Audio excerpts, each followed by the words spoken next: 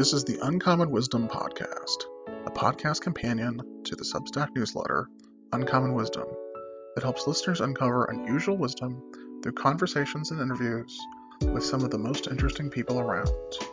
Please like, share, and subscribe. It's free, with new content every week. Enjoy the show. With me today is Dr. Tomas Bogardus. He is the Associate Professor at Pepperdine University. Dr. Bogardus received his PhD in philosophy from the University of Texas at Austin. He works broadly in philosophy of mind and epistemology. Thomas, thanks for coming on the show. Hey, thanks for having me, Jimmy. It's nice to be here. All right, so I wanted to get started with your background. I was looking at your academic resume, and something struck me as interesting, which is that you got your undergraduate degree in biology. So I'm curious, what got you started in biology, and then what made you switch from biology to philosophy? Yeah, well, I think it's not too unusual for people to wander into philosophy from other disciplines. The way I understand philosophy, it's sort of like the mother discipline at the heart of the university, but unfortunately, not many people know that, and it takes a bit of a journey for some people to discover that. And that's what happened in my own case. So I think I started out in biology because my mother was a research scientist. She was a molecular biologist. I don't mean to speak of her in the past tense as though she's dead. She's still with us, but when I was young, she was working in laboratories as a research scientist. And so I was sort of brought up around that, and I really liked that, and I got a lot of encouragement from my mother, and then also her father was in medicine. He was a psychiatrist. And so I got a pretty clear vision of what a future in that area might look like, and it seemed appealing. So I started working in laboratories at UC Irvine when I was in high school. Then I continued that at UC San Diego, doing molecular biology. So I was kind of deciding as an undergraduate between going to medical school and maybe being a surgeon, or continuing research work in laboratories and going to get a PhD, being a research scientist. But while I was an undergraduate, I sort of discovered that the questions I was interested in weren't really questions that biologists were very excited about asking. They weren't the typical sort of biological questions. I was interested in some biological questions like the origin of life. And actually what got me into philosophy was an interest in cognitive science and philosophy of mind. So I was really interested in how the mind worked and what consciousness was. I also had sort of standard interests about Darwinism and the relationship between Darwinism and atheism and theism, whether like Darwinism ruled out theism and so on.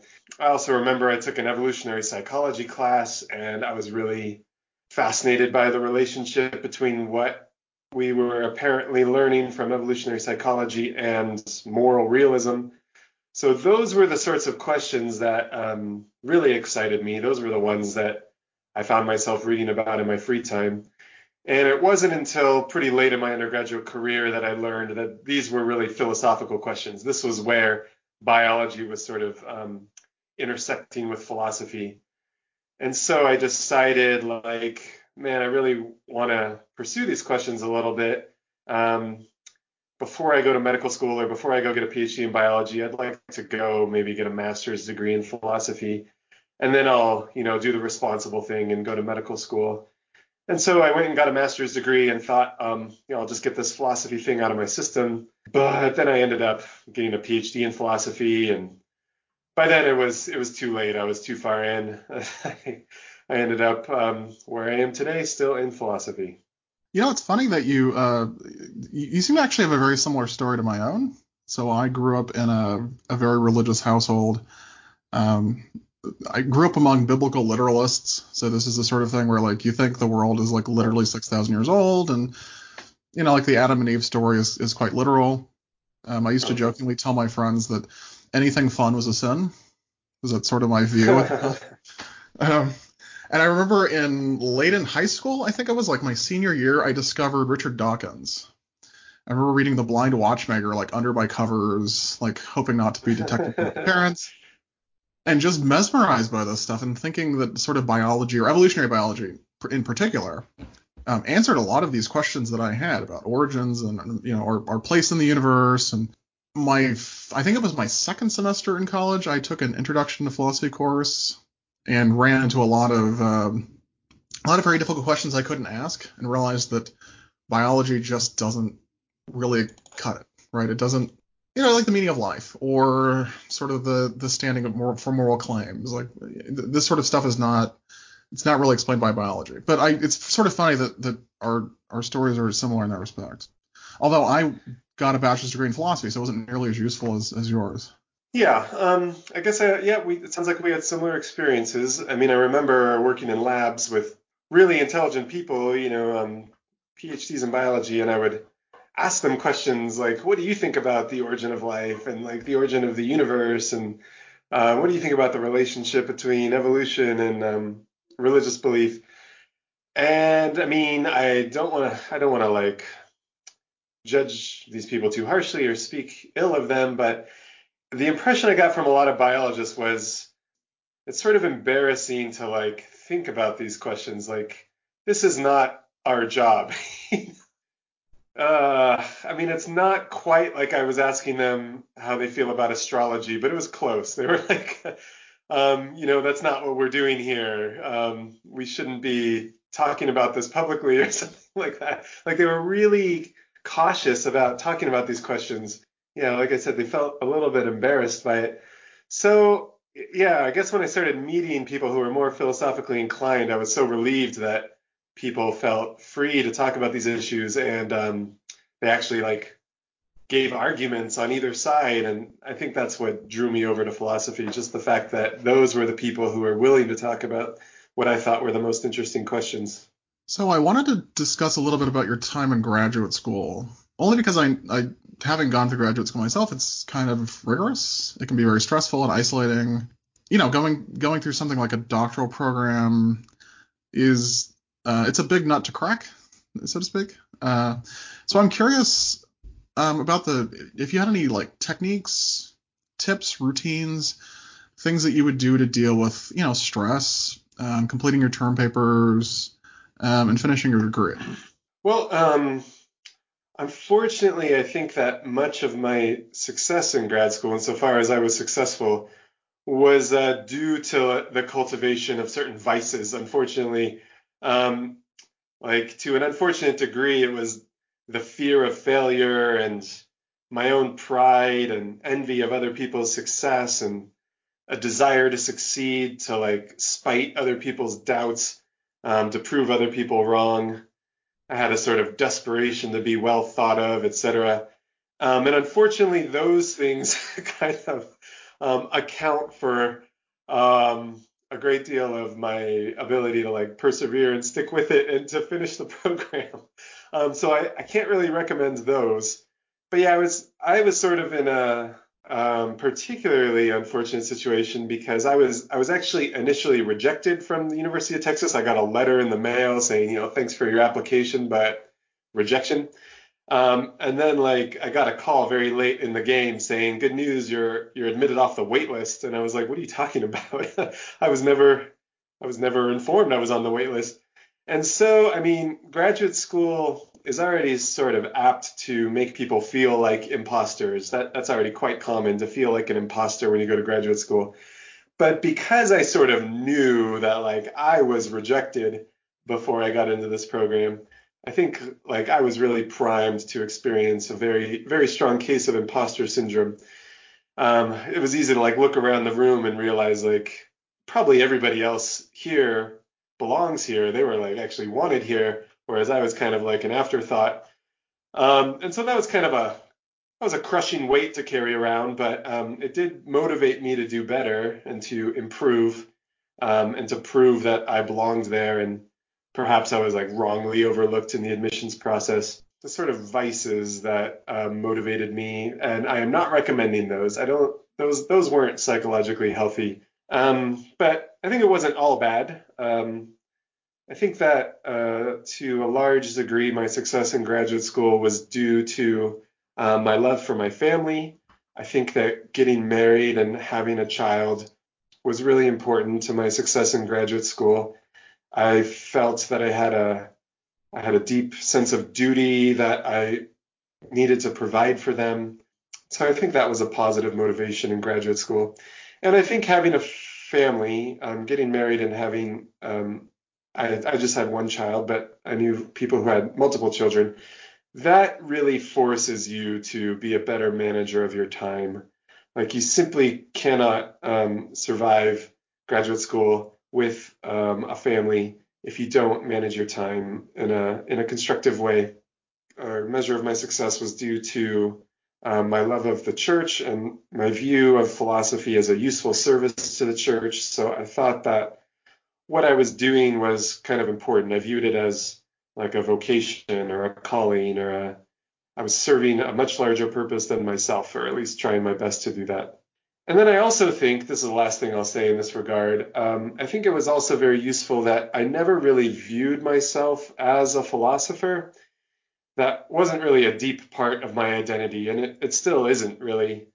In graduate school, the deepest parts of my identity had to do with being a Christian and a husband and a father and a friend.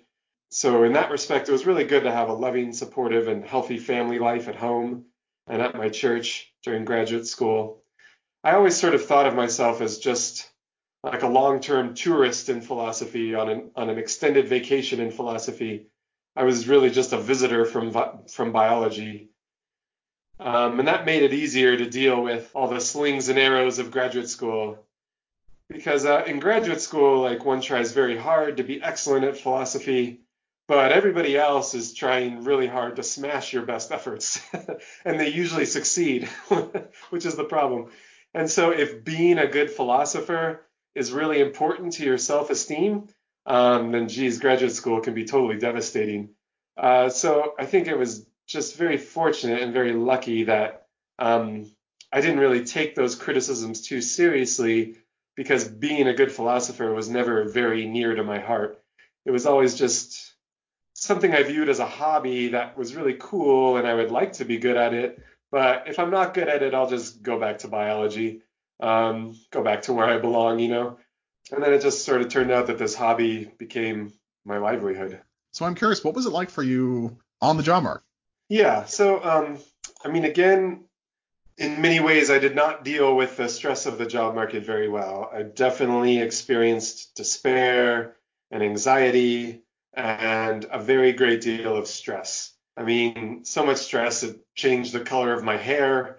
I used to have like solid colored hair. Now it's mostly white. And there was a really drastic change in the color of my hair during my years on the job market. It made it really difficult to sleep. I was very tough to be around for a few years there. And as I said, I spent like a few years on the job market. I went on the job market prematurely in the fall of 2009 after only 4 years in graduate school. And that's because the economy was melting down.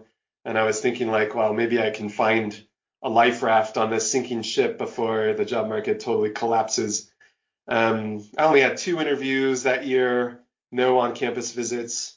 So I went on the job market the next year as well, and that's when like things were just a total disaster on the job market. I think I ended up again having just a couple interviews and maybe one on-campus visit in my second year on the job market. And I think that on-campus visit was to a program that I think I just heard recently that that program no longer exists. Like that philosophy program was eliminated. So yeah, things have been tough in philosophy. The third year on the job market, I finally got a temporary job, which was nice, and that was good because that was my last year of funding in graduate school, so I had somewhere to go. And then it wasn't until my fourth year that I got three tenure track job offers that year. So yeah, it took 4 years, which rougher than some of my friends had it, but certainly not as rough as other of my friends had it. So that was a very dark time in my life. As to like how I succeeded, I think the answer is the same as what I said with regard to graduate school. Some some vices managed to get me through, like fear of failure, pride, envy, a desire to prove people wrong, and so on. But also those same positive things that helped me get through graduate school, helped me get through the job market. an intense desire to provide for my family, and just a knowledge that like if I didn't do it, it wasn't going to happen. And I think there is a lot of truth to the idea that like necessity is the mother of invention. And when you need to do something, you find a way of doing it. And that's not always like psychologically easy, but I think that's what happened in my own case. Like I did it because I had to do it. Like there was nothing else to be done. And so I worked really hard and managed to publish a few papers that I think were pretty good. And in the end, I managed to find a good landing spot. But yeah, unfortunately, like if you're asking me for psychological advice on healthy coping strategies, unfortunately, I'm not a good person to ask about that. I guess the most I could say is I've heard exercise helps, and it helped in my own case. But also, like, by no means am I opposed to the judicious use of psychiatric medication and pharmaceuticals. And so, if any of your listeners are experiencing like a really dark sort of depression or anxiety, by all means, I would recommend seeking professional help. So your research interests are really interesting, and I wanted to narrow them down a bit because you've got quite a few. So it said on your website that you focus on the mind-body problem, and I'm just curious for listeners who don't know, what is the mind-body problem? So, yeah, in a nutshell, the mind body problem is the problem of explaining the relationship between the mind and the body. And I guess this is a problem or an interesting philosophical puzzle because we have some reasons to think that the mind and the body are distinct. And in fact, the mind is distinct even from the brain. So there are some powerful considerations in favor of thinking that the mind and the body are different. But also there are some powerful philosophical arguments for the conclusion that the mind and the body are the same, or the mind just as the brain, or something like that. We've got some reasons to think that humans are physical through and through. And so the puzzle is trying to sort of adjudicate these competing considerations, like who's right? Is the mind distinct from the body, or are these really just the same thing seen from different angles, as it were? So yeah, that in a nutshell is the mind-body problem. I guess I could say more about what these considerations are on either side. I actually wanted to ask you about mind-body dualism because it seems like some of your work at least defends the dualistic view, and maybe say something about the main competitor to dualism. So there's dualism and then this other stuff. Yeah, so dualism, as the name suggests, is the view that when we're talking about the mind and body, there are two things, and there's different strengths of dualism, you might say. So let's start with the strongest version. So full-blown substance dualism says that when it comes to the mind and the body, there are two different things here, which philosophers call substances. And so listeners who are new to philosophy should be careful not to hear the word substance in like the sense you hear it in like chemistry class, where it means like stuff. In philosophy, it sort of means thing. Substances are things, and then properties are like ways that those things are. So substance dualism says that the mind is one thing and it has interesting features that we call mental features, like thoughts and desires and purposes, intentions, beliefs, and so on. These are all mental features, mental properties that are had by a mind. And that's one substance, the mental substance. That's one thing. But then substance dualism says, of course, in addition, we also have bodies, but that is a distinct substance. That is a separate thing, and it has sort of characteristic physical properties or characteristic physical features, like height and weight, density, and it's made of a certain kind of matter, and so on. These are all the properties of your body. And what substance dualism typically says is, although there's a sort of two-way causal connection between these two substances, so that like when I pinch my arm, my mind feels pain, and when I intend to move my arm, whoop, there it goes, up in the air. Although there is that two-way causal connection between my mind and my body, Nevertheless, these are two different things. They're not identical. They are distinct. I mean, although a lot of dualists will um, be reluctant to put it in just this way, I mean, it might help your listeners to think of your relationship, the relationship between you and your car. When you're in your car and when you're driving, you stand in kind of a two-way causal connection to your car so that you get information from your car. Like when you go over bumps, you feel that. And also you can cause things to happen in your car by turning the steering wheel and so on. But nevertheless, you are different from your car. And so, I mean, it's not super misleading to say that according to substance dualism, your relationship to your body is something like a driver in a car. So I think that's enough to understand the view. I guess I'll just briefly mention, though, that some philosophers who say that they're dualists mean that they are what they call property dualists. So they are not substance dualists. They think that when it comes to the mind and the body, there's just one thing here. The mind just is the body, or maybe just a part of your body like your brain. So your mind just is a physical thing, maybe your brain or maybe your whole body. But these property dualists say the characteristic features of your mind, like your beliefs and your thoughts and your sensations and your feelings, these are not physical properties. These are not just the same thing as like states of your brain or states of your body. Mental properties are something new that come into the world when matter gets arranged in a sufficiently complex way. So those are really like the two main kinds of dualism: full-blown substance dualism, and then a more modest kind of property dualism. And then I guess we can just continue down like a spectrum of views here, getting closer and closer to full-blown physicalism. You start being called a physicalist when you say that the mind just is the brain or the body. So with regard to substances, there's just one thing here. But then also a physicalist will say that your mental properties, your beliefs, your desires, your feelings, these just are physical properties. So like your sensation of pain, that feeling of pain that you experience when you pinch your arm, that just is a brain state or something like that. Something that is characterizable in totally physical terms. It's just that we're describing it in different sorts of terms. We're sort of seeing it from a different angle, as it were, in the way that, Clark Kent is typically thought of in one way as being kind of meek and not very impressive, and he's just a reporter, whereas Superman is viewed in another way. He's very strong and courageous and heroic. But really, this is the same guy, just described in different ways and viewed from different angles, as it were. That's roughly what physicalism says about our mental states and our physical states. They really just are the same thing described in different terms. Yeah, so picking up on that theme, you have a paper called Undefeated Dualism.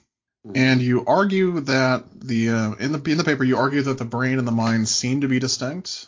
So, for example, like I can imagine existing without a body, right? It seems like I could be like in a room floating, and there's a body nowhere near. And these sorts of possibilities have been used by philosophers to support dualism. So, how does that story go? Yes. Well, I would just be careful to say I don't think the issue is one of imagination. If by imagination we mean the formation of mental images. Even Descartes was really careful to say that when we consider certain kinds of thought experiments that are meant to support dualism, the key, it's not crucial that we're using mental images. We have an ability to reliably make judgments about what's possible and what's impossible that doesn't rely on the formation of mental images. And Descartes actually used the example of a chalayagon, which is a 1,000-sided closed rectilinear figure. So, you start with like a pentagon and then a hexagon and so on. And then I guess eventually when you get to 1,000 sides, it's a chalayagon. And he pointed out that like this is something that we can know is possible, even if it exceeds our capacity to form mental images about chalayagons. Because like I don't know about you, but I don't have the power to like form a mental image of a chalayagon. I just get this kind of indistinct, hazy image of a polygon with a lot of sides, but it's definitely not 1,000 sides. So anyway, I would just say that it's really not mental images that are doing the work here. It's some other capacity we have for making judgments about what's possible and impossible. And what's interesting is we can consider certain kinds of cases that seem possible to us, but if they really are possible, then dualism has to be true. And so you sketch one case, a case of like disembodied existence. So it might strike some of your listeners as pretty clearly possible that maybe all of this is an illusion and we're all the victims of like an evil demon or something like that, and we don't have bodies at all. We're really just disembodied minds. But I think clearer, so if that were true, then of course dualism would have to be true because we would just be minds without bodies. So if it's even possible for us to exist without our body, that means we aren't identical with our bodies. Because if we just were the same thing as our bodies, then there's no way that you could have one without the other, because there's only one thing here. There's no one and there's no other. There's just one. So that's why these scenarios, although they're merely possible, that's why they're relevant to the question of what I am. But I think clearer cases involve, for example, just life after death, where by death I mean the destruction of your body. So I think that most people acknowledge when they think about it that continued existence after the destruction of your body is at least possible. We're not saying that it will happen. We're not saying that it's likely to happen. We're just saying it's in the same category as like unicorns, the fountain of youth, invisibility, and so on. These are things that could happen, even though, like, for all we know, they never have happened. And I think like some evidence for this is the fact that like the majority of humans living today think that not only could this happen, but in fact it will. And it looks like a good number of humans throughout history have thought that life after death is not just possible, but actual. I mean, if you just witness something that's distinctive about the human species is we tend to have elaborate burial rituals, and we sort of bury our loved ones with tools and instruments that we think will be useful in the next life.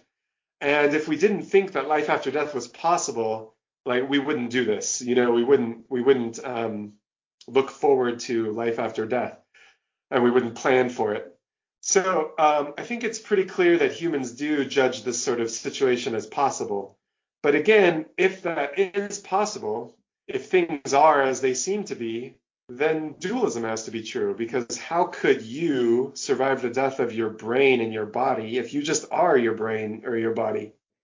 And then I'll just run a couple of other scenarios by your listeners. So just consider reincarnation, for example.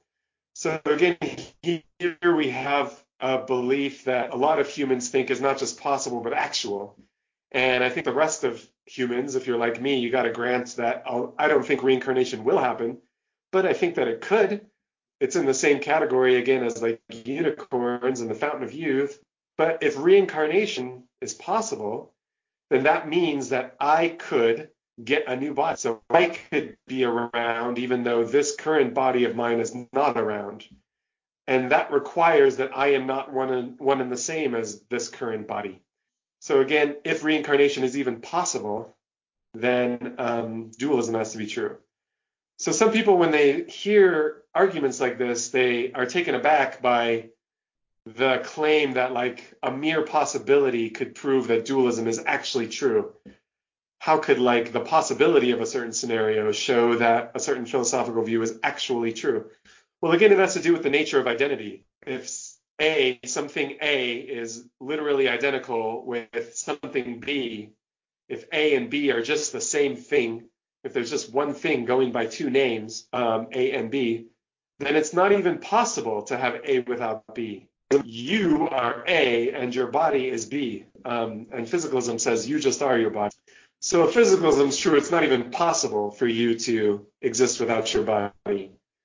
But then premise two says, oh, it's sure possible. You know, there's life after death is possible, reincarnation is possible, disembodied minds, like, you know, ghosts are at least possible. And so then we get the conclusion that physicalism is false and some kind of dualism is true. So that's how the argument is supposed to go. That's how these considerations of possibility lend support to dualism. But what I do in this paper, I'll just kind of briefly sketch it, is what I point out is that a whole bunch of philosophers, even physicalists, even ardent physicalist philosophers, concede and admit and agree that dualism seems true. These sorts of scenarios I just mentioned seem possible. They go on to argue that things are not as they seem. So although these scenarios seem possible, these physicalists hold they're not really possible. But they grant what I use as a premise in my argument. They grant that it seems possible. And so what I did in this paper is I sort of noticed that in philosophy, it's way easier to poke holes in arguments and to raise objections than it is to like build a positive argument and defend an argument and build a watertight argument. As soon as the burden of proof is settled, the debate is pretty much done. Because whoever bears the burden of proof in philosophy is going to have a really hard time. Because like philosophers are just so highly trained at poking holes in arguments. So if it's your job to build a positive argument and you're surrounded by a pack of ravenous wolves that are philosophers. So I thought like what seems really interesting about this dualism debate is everybody kind of agrees that dualism is the default view. It is the common sense view. The burden of proof is on the physicalists. We all sort of agree about that. Like dualism seems true. So if it's not true, we need to have a reason to think that it's not true. So on the one hand, we all kind of agree that the burden of proof is on physical, and we all sort of know that it's very difficult in philosophy to bear a burden of proof. And yet at the same time, like most philosophers are physicalists. So that struck me as very interesting. Like, what are these awesome arguments for physicalism that have convinced all these philosophers to be physicalists? And so I decided to just write a paper and sort of catalog them and evaluate them. And, it's no surprise that once you actually carefully look at these arguments, it turns out that they are susceptible to really powerful objections, and they're not really as good as a lot of people take them to be. And so the basic argument of the paper is dualism seems true. Burden of proof is on physicalism. So if we're going to be physicalists, we got to have really good arguments for physicalism or really good reasons to doubt these dualist intuitions that we're all having.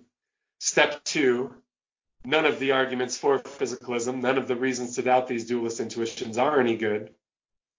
So conclusion, we should believe that things are as they seem to be. We should accept the default view, the common sense view, which is dualism. Yeah, so it seems like in reading your paper, I got the impression that your argument relies a lot on seemings, how things seem.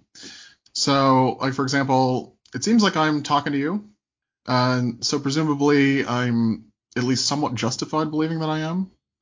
But I sort of had a question in the back of my mind when I was reading this paper, which is like, isn't the work here being done by reliability? So, like, if I trust the way things seem in respect to talking to you or remembering having coffee and oatmeal for breakfast, it seems like that's what I had for breakfast. It seems like 2 + 2 = 4. Are these seemings, don't they confer justification or don't they justify what we believe because they're reliable? Like, I can have lots of crazy seemings, right? Like, I could, pop a pill and, like, have an hallucination and it seems like I'm talking to a unicorn, right? So for listeners who've had pot brownies, this is, like, probably an actual thing for some of you. Or, the classic example of, like, a white ball under a red light. Well, I think it's right that if something seems true to you, but then you get some evidence that whatever the source of this seeming is, if you get evidence that that source is unreliable, then yeah, it would not be reasonable for you to just go on believing that things are as they seem to be. So all I really claim in the paper is that seemings deliver a kind of initial justification that could be defeated if you get some powerful reasons to think that this source is unreliable. And so, I mean, that happens in the case of a white ball under red light. It seems red to you. And so, if you're just cruising along, going through life, you'll probably believe that it is red. But if somebody comes along and says, actually, the lighting in this room is really misleading and it's red lighting, and so things will appear red even when they're not red, then it would be unreasonable for you to persist in believing that things are as they seem. Or like, if you're just listening to the news on the radio and you hear a news report that claims that something's true, it claims that a certain event happens, it might be reasonable for you to take that at face value and believe that things are as they're reported to be. But if you go on to get evidence that this news source is really unreliable, like you find out that it's InfoWars or something, and this is an Alex Jones outfit, then it's no longer reasonable for you to believe that things are as they seem to be. You have a defeater for that seeming. And so, yeah, I'm sensitive to that. So step one of this argument for dualism is just we all agree, physicalists and dualists alike, that dualism seems true. When we reflect on these scenarios about like life after death and reincarnation and disembodied minds, these things all seem possible. So all I conclude from that is we should believe that things are as they seem unless we have a defeater. Like maybe there is a defeater out there. Maybe we've got some reason to think that the source of these intuitions is actually unreliable. And in fact, that's what a lot of physicalists think that we have. A lot of physicalists are physicalists because they think, oh man, I got a really good defeater for my dualist intuitions. But what I try to show in the paper is none of the proposals that people offer as defeaters for these dualist intuitions actually work. And usually that's because either the proposal is not itself sufficient to even be a defeater, or if it were sufficient, it would require too much skepticism. And so let me give you like an example of that. There's actually in the literature, there are examples of people pointing out that it might be that when we have these dualist intuitions, we're actually just making a really simple kind of error in modal logic. We're just making a simple logical error. So we're making a move from something like, well, it doesn't seem impossible for me to survive the death of my body. That does not seem impossible. And then we conclude from that, oh, it seems possible. So from the fact that it doesn't seem impossible, we hastily and fallaciously conclude that's possible. And of course, that is a mistake. Things can fail to seem impossible to you without actually being possible. So if you just consider, for example, like some unproven theorems in mathematics. So I think one example is some people think that the mistake you're making is you see that something's possible, like a certain proposition is possible, like it's possible for your mind to exist. You also see that another proposition is possible. It's possible for your body not to exist. It's possible for your mind to exist. You also realize it's possible for your body not to exist. And then, fool that you are, you conclude from this that it's possible at the same time for your mind to exist and your body not to exist. So that is a really simple sort of mistake in logical reasoning. And so some people have suggested maybe that's what's going wrong when we do these little dualist thought experiments. We're just making this kind of very basic logical mistake. So what I point out in the paper is pointing out that I might be making a simple logical mistake is not enough to like defeat a seeming. It would be like if I was in a room looking at a ball that appeared to be red and you said, the lighting might be misleading in this room. We have no reason to think it actually is, but it might be. That's not enough to make me think, oh, okay, I got to give up my belief that this ball is red. I actually need reason to think that the lighting is messed up in this room in order to give up my belief that the ball is red, in order to doubt that things are as they seem. It's not enough to just point out a mere possibility of error. And then here's the other sort of problem that I pointed out. If this were enough to defeat seemings, then it would lead to too much skepticism because it's just way too easy to undermine beliefs in this way, if this is enough to undermine a belief. Because pick any belief that you have, pick anything that strikes you as obvious. Like it's pretty obvious that 2 + 2 is 4. I could come along as kind of a niggling skeptic and say, well, it could be that unbeknownst to you, subconsciously, You believe that 2 plus 2 is 4 is a result of a really basic logical mistake. Really what's going on at a subconscious level is you fail to see the falsity of this proposition and mistake that for seeing its truth. Um, I think that has just as much force in the case of 2 plus 2 equaling 4 that it has in the case of the dualist intuitions. So if pointing out a mere possibility of error is enough to defeat our dualist intuitions, it's going to defeat way too many of our mathematical intuitions, logical intuitions, and philosophical intuitions generally. So just one final thing, and then I'll stop talking. The problem with these dualist intuitions is sort of similar, to use an analogy from biology. It's sort of similar to the problem with trying to find a cure for cancer. What makes cancer so tricky is cancer cells are our cells. Cancer cells are not foreign cells. They're not some like foreign invader in our body. Cancer cells are our cells that have gone haywire. And so that makes it really tricky to design a treatment that targets just cancer cells, because treatments for cancer are apt to affect not just the cancer cells, but neighboring healthy cells. That's kind of what happens with chemotherapy and radiation treatment. It doesn't just kill the cancer, it also kills healthy cells. And that's why it's such a devastating sort of course of treatment. So dualist intuitions are kind of, and I think dualism's true. So it's a little uncomfortable to describe dualist intuitions as cancer, but I think a physicalist would gladly agree. Dualist intuitions are kind of like cancer. It's hard to come up with a targeted debunking of dualist intuitions that doesn't overgeneralize and affect other sorts of intuitions too, neighboring, healthy sort of philosophical intuitions. It's hard to have a targeted defeater for dualist intuitions that isn't also going to call for wholesale skepticism of all of our other judgments about what's possible and necessary, about what's true and false. So that's basically what I do in the paper. You've convinced me, Tom. I'm a dualist. I think that's amazing. Like, who cares? So by naturalism, I mean a long philosophical tradition going back at least to Democritus, according to which only natural things exist, where it's kind of hard to say what natural things are, but it's like physical stuff. They're happy with matter and energy and space. They're cool with that.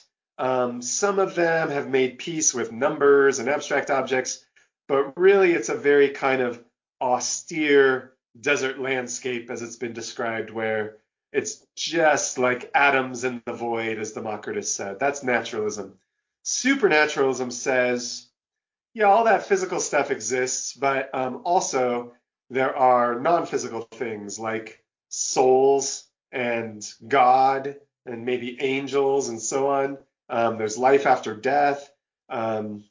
So these are two quite different views of the world. They both have a very rich philosophical history. And again, I don't think it's like an overstatement to say that there's been a long-standing war between these two worldviews for cultural supremacy. And this debate in the philosophy of mind is just one battle in that larger war. And so, although I don't think there are entailment relations between physicalism and atheism, or between dualism and theism, I'm pretty sure everybody grants that physicalism and atheism kind of fit nicely together, and dualism and theism kind of fit nicely together. And there was a recent survey of professional philosophers that I think bears this out. There are really strong correlations between those views. Physicalists tend to be atheists, dualists tend to be theists. And so there are implications of this debate for some of our most deeply held beliefs about the nature of reality. And so that's why I think philosophers take it so seriously. So this takes us nicely into your other main topic, which is the rationality of religious belief. This is something I've thought about a lot. In fact, I originally got into philosophy by way of thinking about God. I remember I was in a ceramics class thinking about sort of falsifiability. I didn't realize that's what I was thinking about at the time. And the thought just sort of struck me like, I bet the world would look the same regardless of whether or not God existed. Like, would we really know the difference? Like, is there some like big neon sign in space? It's like God doesn't exist, right? Or God exists, right? And you can just look at the sign and it'll tell you whether or not you live in a God universe or not. So you mentioned being a Christian. I'm wondering, like, okay, so you're a Christian, and suppose Christianity is true, right? If you'd been born in India and you'd read the Bhagavad Gita or some other holy book in the Hindu tradition, if you'd listened to your parents, that would have presumably led you to a false religion, Hinduism, right? Because we're stipulating for the sake of argument that Christianity is true. But for a lot of folks, I think that are Christian, that's how they became Christians. They grew up in a Christian household. They were born in a Christian country. They read the Bible. They went to church. Doesn't this sort of show that the methods of sort of our methodology or the ways in which people acquire religion is sort of dubious or should make us skeptical of our religious beliefs, whatever those are? Well, yeah, I think this is a very interesting question. And in fact, this is one of the very first philosophical questions that I ever encountered. And that was pretty formative in my movement towards philosophy. I was actually in a cognitive science class reading Paul Churchland's Matter and Consciousness. And I mean, so I was already into philosophy of mind, but he briefly gives this sort of argument against religious belief when he's discussing dualism. He says, most people are dualists for religious reasons, but you shouldn't trust your religious beliefs, and here's why. If you'd been born in India, you would have been a Hindu. If you'd been born in Pakistan, you would have been a Muslim, and so on. So religious belief seems to be largely an accident of birth. And so you can't really claim to have religious knowledge. And it really stuck out to me. Like I have a very vivid memory of what room I was in, what lecture hall I was in, and the location on the page of this argument. And I was like, whoa, whatever this is the sort of thing I want to do. So yeah, I sort of puzzled over that question for many years, and then eventually I wrote a paper about it. And so what I said was, no, I don't think that this sort of consideration about how I might have been born elsewhere and elsewhen and had different religious beliefs, I don't think that that all by itself is a reason to doubt my religious beliefs. And a quick way to see that is to realize that many of our beliefs would have been different if we'd been born elsewhere and elsewhen. And at least sometimes it's obvious that that's not enough to show that we don't know that those beliefs are true. So to just borrow a quick example from philosopher Alvin Plantinga, he points out that I'll just use my own case. I believe that I was born in Long Beach, California. And in fact, I'm pretty sure I know that. I know that I was born in Long Beach, California. But if I had been born in India, I'd be one of those people who believes he was born in India. I would have totally different beliefs about where I was born. So is that counterfactual enough to show that I don't really know where I was born? Now, obviously not. I think it's pretty clear that that is not enough to debunk my belief that I was born in Long Beach, California. Also, I think here's another way to see the problem. There's a worry about self-defeat here. The person who uses this skeptical argument obviously thinks that the argument is sound. And the argument that I mean is, well, if you had been born elsewhere and elsewhere, you would have had totally different religious beliefs. If so, then you should doubt your religious beliefs. Therefore, you should doubt your religious beliefs. The person who uses that argument thinks that it is sound. But notice that if this person had been born elsewhere and elsewhen, there's a really good chance she wouldn't have thought that this argument was sound. Maybe she would have never even considered this argument, or maybe she would have considered it and concluded that it wasn't sound. There's a whole lot of disagreement over after all. So there's no guarantee that if you had been born elsewhere and elsewhere, you would have still thought that this argument is sound. But then this very argument seems to show, if it's sound, that you should doubt that it's sound. You can't really know that it's sound. You shouldn't even believe that it's sound. So that's a kind of self-defeat. If this argument is sound, then it says of itself, don't believe me. Because, had you been born elsewhere and elsewhere, you easily might have not believed me. You easily might have had different beliefs about my soundness. And so the argument says of itself, don't believe me. So that's a problem. That's a kind of self-defeat. Now, maybe some of your listeners think that's a little too tricky and a little too cute. That's the sort of trick that you learn in graduate school. So here's a way to make it a little more concrete. Notice that even atheists, even religious skeptics, have beliefs about what reality is like, and they have beliefs about religious questions. They have beliefs about whether there's a God, whether there's life after death, etc. And for atheists, just as for religious believers, it's true that if they had been born in India, they would have been Hindus. And if they had been born in Pakistan, they would have been Muslim. If they had been born in Mexico, they probably would have been Catholic, and so on. So if this sort of elsewhere, elsewhen argument is sound, then even for the atheist, even for the religious skeptic, it looks like the argument requires that they give up their beliefs on religious topics. So that's another way to see that this argument proves a little too much. Nobody is safe from this argument. It would call for everybody to be skeptical. It looks like it would call for us to be skeptical even about where we were born. It would call for us to be skeptical about even the belief that it's sound. And it would definitely call for everybody to be skeptical about their own religious beliefs. And that's sort of a threat of skeptical arguments. Skeptical arguments tend to have problems with self-defeat. They tend to turn on the hand that wields them, so to speak. They tend to bite their own master, as it were.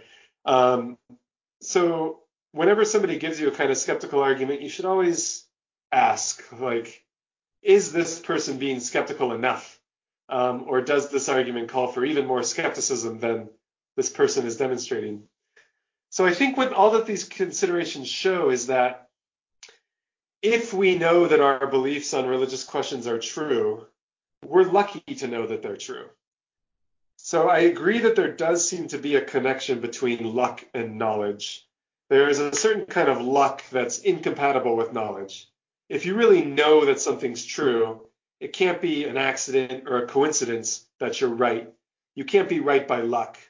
So I think that explains the attraction of this elsewhere, elsewhen argument. We see some kind of luck associated with our beliefs on religious matters. And we're tempted to think, aha, this is the bad kind of luck. This is the kind of luck that's incompatible with knowledge. But the fly in the ointment is that some kinds of luck are actually compatible with knowledge. Like when, for example, a detective stumbles upon the murder weapon by luck, but nevertheless can thereby know who committed the crime. It's possible to be lucky to know things. And so the difficult question is whether the contingency of my place of birth, my place and time of birth, is the bad kind of luck that's incompatible with knowledge, or is the benign kind of luck that is compatible with knowledge? That's a tricky philosophical question. It may be that, yes, I easily might have been born in a time and place that would have prevented me from knowing the truth on these religious matters. Maybe I am very lucky to have been born to parents who knew the truth and passed it on to me. But it could be that in that case, I'm just lucky to know the truth on these matters, like how that detective is lucky to know who committed the crime after luckily stumbling upon the murder weapon. So I think the issue is a little more complicated than most people let on. It's really difficult to figure out whether this sort of luck is the bad kind of luck or the benign kind of luck. And I'm inclined to think it's probably the benign kind of luck. So there is a related problem with religious belief. So there's a recent article that came out by Jason and John Marsh. I don't know if they're related, but they talk about the explanatory problem of religious diversity. So in a nutshell, what they argue in their paper is that cognitive science of religion seems to indicate that you and I have what you might call an overly sensitive agency detection mechanism. So that is a long-winded way of saying that you and I tend to be neurologically wired to see agency where there isn't any. So we might see agency in weather patterns and assign that to like a curse or an angry god. We see this with children and the way they interact with their stuffed animals. Like you might think your stuffed animal has a personality. Like Molly thinks her doll is a very sweet individual. And that when you couple this with different cultures and different situations, you get this sort of plurality of gods and religious traditions that sort of naturally arise. And the Marshes argue that this is a much more difficult problem on theism. So for one thing, it looks like if God created the world and played a role in our evolution or development, that in a sort of secondary sense, or primary sense, I mean, he's responsible for that overly sensitive agency detection mechanism.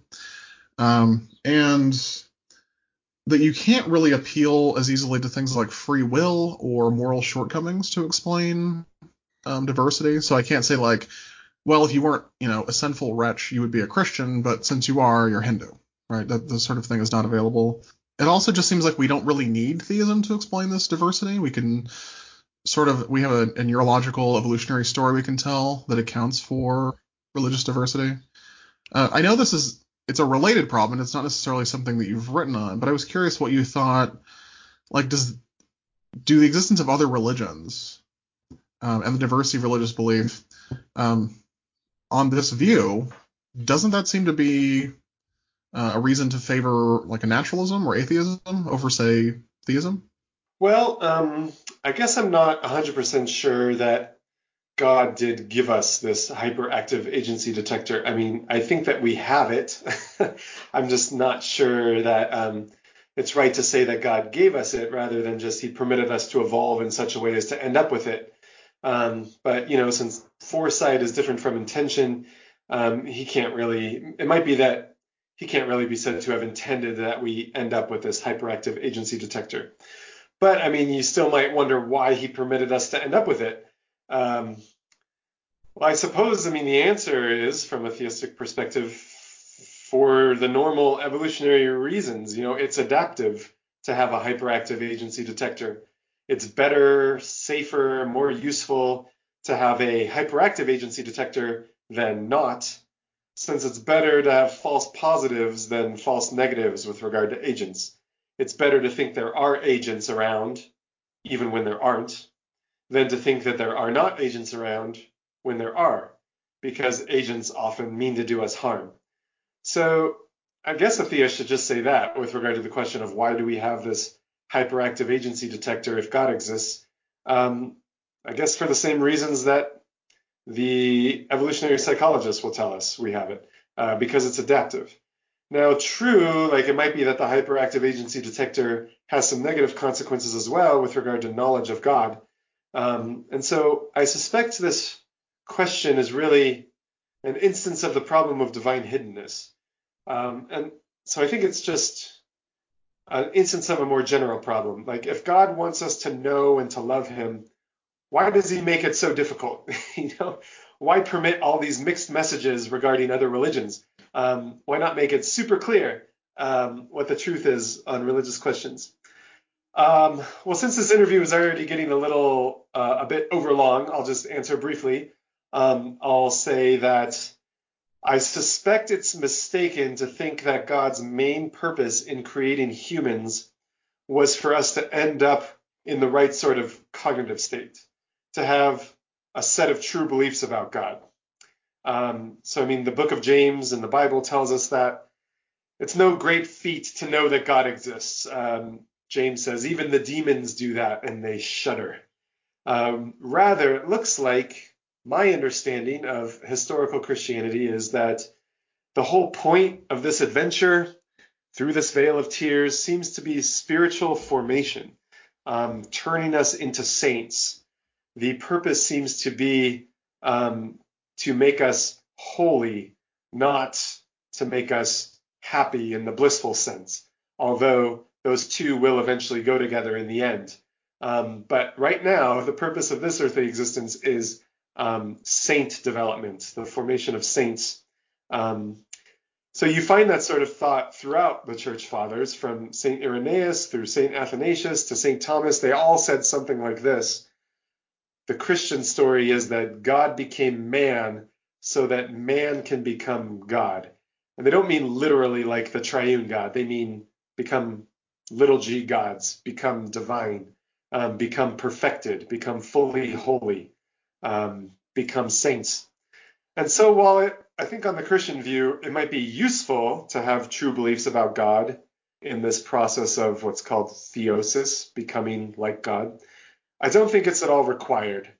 And I think that this obsession that many people have with the idea that salvation is getting all the right beliefs is actually a hangover from Gnosticism, um, a sort of competitor with early Christianity, but certainly at best a heresy and not legitimate Christianity. But unfortunately, this kind of Gnostic thought has become quite prevalent in especially American Christianity and especially, sad to say, American Protestantism. But I think it's quite alien to historical Christianity.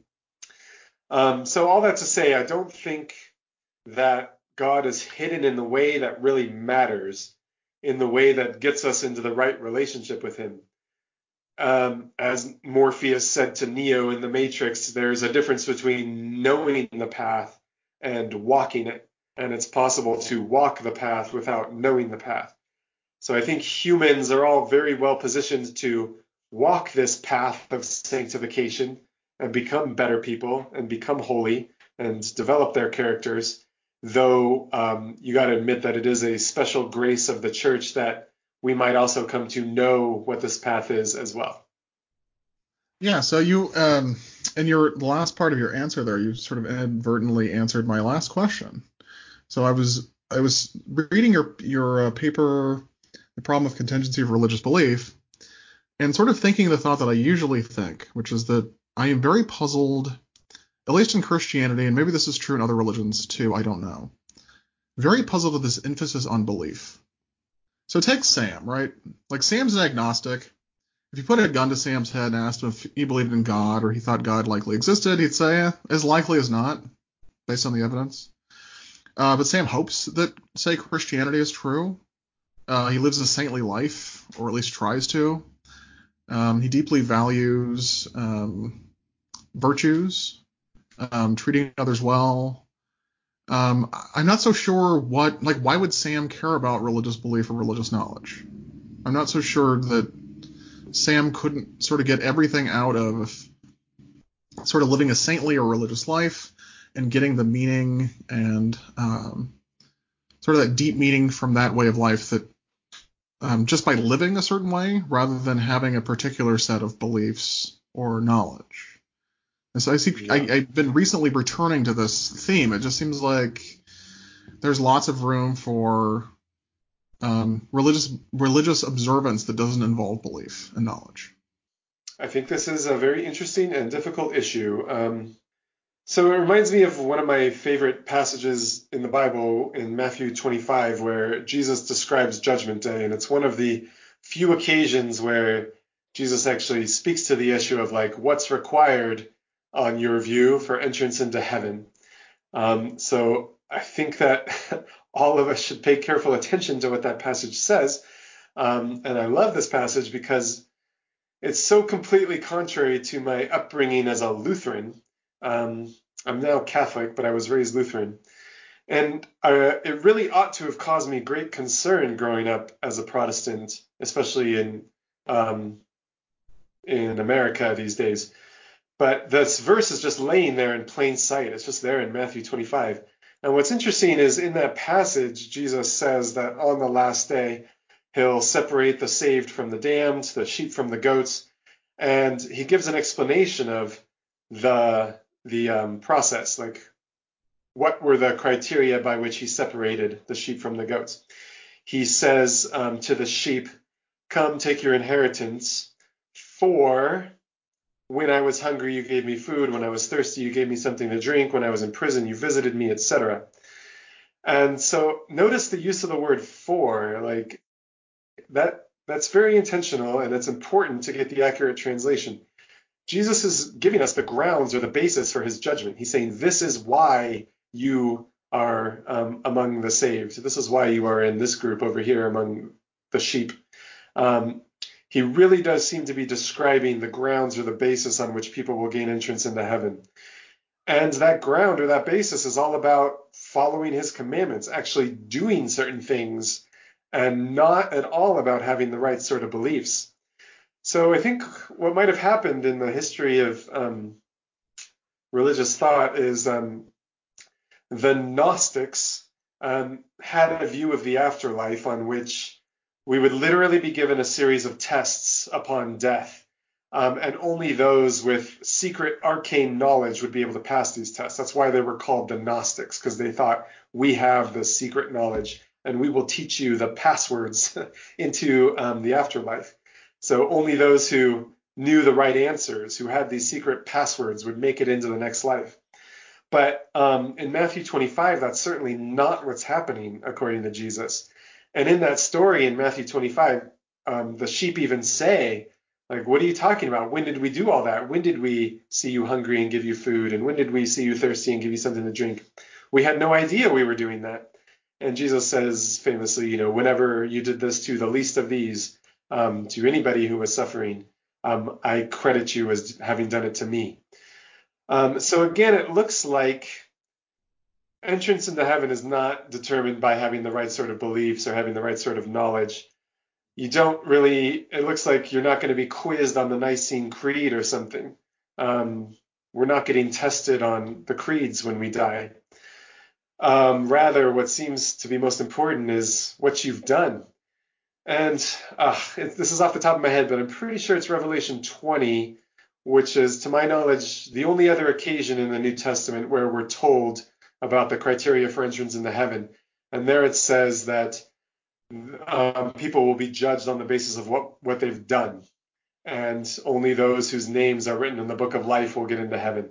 And whether or not your name is written in that book is again determined by what you have done. There's been this strand of Christianity that seems to have reverted to a kind of Gnosticism where all that's really important is that you get into the right headspace and you have the right sort of beliefs. And of course, good works should follow from that, but by no means will you be held accountable for what you did. But on my reading, that's just straight up contrary to what we see in the New Testament. But at the same time, I want to really quickly I hasten to add that I think that true religious knowledge can certainly help one to accomplish what seems to be our main goal as humans. It's certainly helpful to know who God is and what his purposes are and how much he loves us. That's all very helpful in our quest to become perfect as God is perfect. So I totally admit that spiritual manuals and spiritual instruction and religious knowledge can be of great use in this regard. And it's to our tremendous advantage to have access to that information. And so that, I think, is one of the primary tasks of the church, to share this good news and to disseminate that very useful information. So although I don't think that religious knowledge or religious belief is required for accomplishing the purpose of human existence, I think that it is very helpful, and we should be grateful when we have it, and we should do our best to share that good news with other people. And even for those who are atheists or secular, there is some evidence for this in terms of human psychology. It seems like, I mean, unless you're a sociopath or a psychopath or something like that, I think most people get something out of being kind to others, or doing something good, helping someone out. There's something very deeply rewarding about doing good things. This isn't always true, but it can be at least. And on that note, I really appreciate you stopping by the program. This is a great episode. You did a good deed for the day, and this is very informative and interesting. It was great talking with you, Jimmy.